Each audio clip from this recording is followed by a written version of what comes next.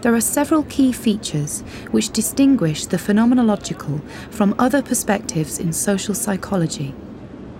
We seek to approach things with a sense of naivety, with a sense of not coming at it, knowing what we're going to find.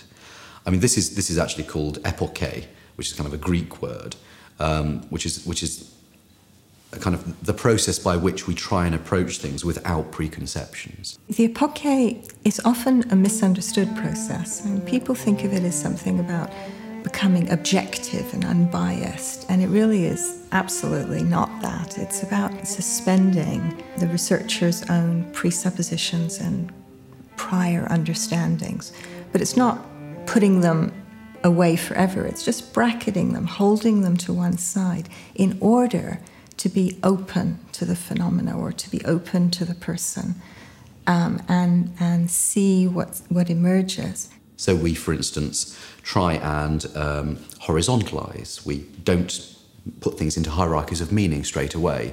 So when somebody tells us that their cat died and that they're worried about their mother's illness, we don't assume that their mother's illness is necessarily more important than their cat dying. It might not be the case for that person.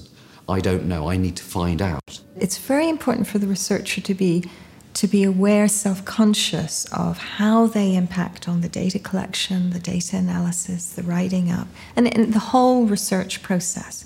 Because it's not simply hearing the person's story. Like the social psychoanalytic approach, we take field notes very seriously and are very interested in our experience of what happens in relationships with an interviewee, and before and after, and our relationship with the subject too. As the person is telling their story, the researchers are part of the story that's being told. They're in a sense co-producing the findings. There's something about an intrinsic interconnection that people have with each other, and that this interconnection is the stuff of phenomenology. This is the material out there between people that is the core of what we do.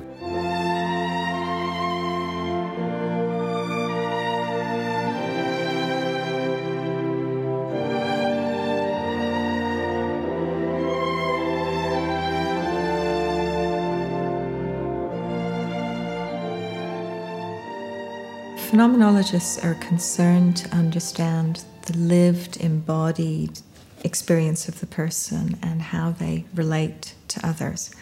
So it's about their self-identity, it's about their sense of embodiment, it's about their relationships with others.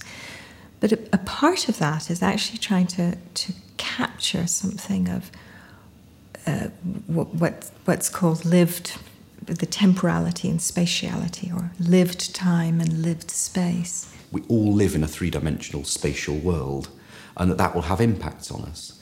So we might feel in a certain environment closed in, kind of, confined. And it might not be because the environment is small. It might just be the experience we have of that space. With lived time, you know how you sometimes feel that time's rushing by, when you're feeling happy, it seems to go very quickly.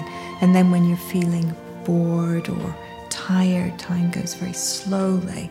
So that's the kind of thing you're trying to pick up in a phenomenological analysis. Time's going quickly, slowly. Is it discontinuous? Is it fragmented? Is it both fast and slow? We describe rather than interpret. The first principle is that we always seek to approach any subject in a descriptive way. We actually try and stay with the thing as it's presented to us and describe it in kind of vivid, rich detail. Sartre talked about us being condemned to be free and being kind of an emptiness, and that what we're trying to do in our everyday lives is fill that up. So we're kind of constantly becoming. So human nature is an active process where we're meaning makers. We're kind of machines that are seeking to kind of find meaning in the world. And that's what we're doing. We don't have anything kind of core or essential, any personality that's fixed or any traits that are there, for all eternity. We're not inherently extroverts or introverts. It will depend on what's going on for us in our experience as we live it day to day.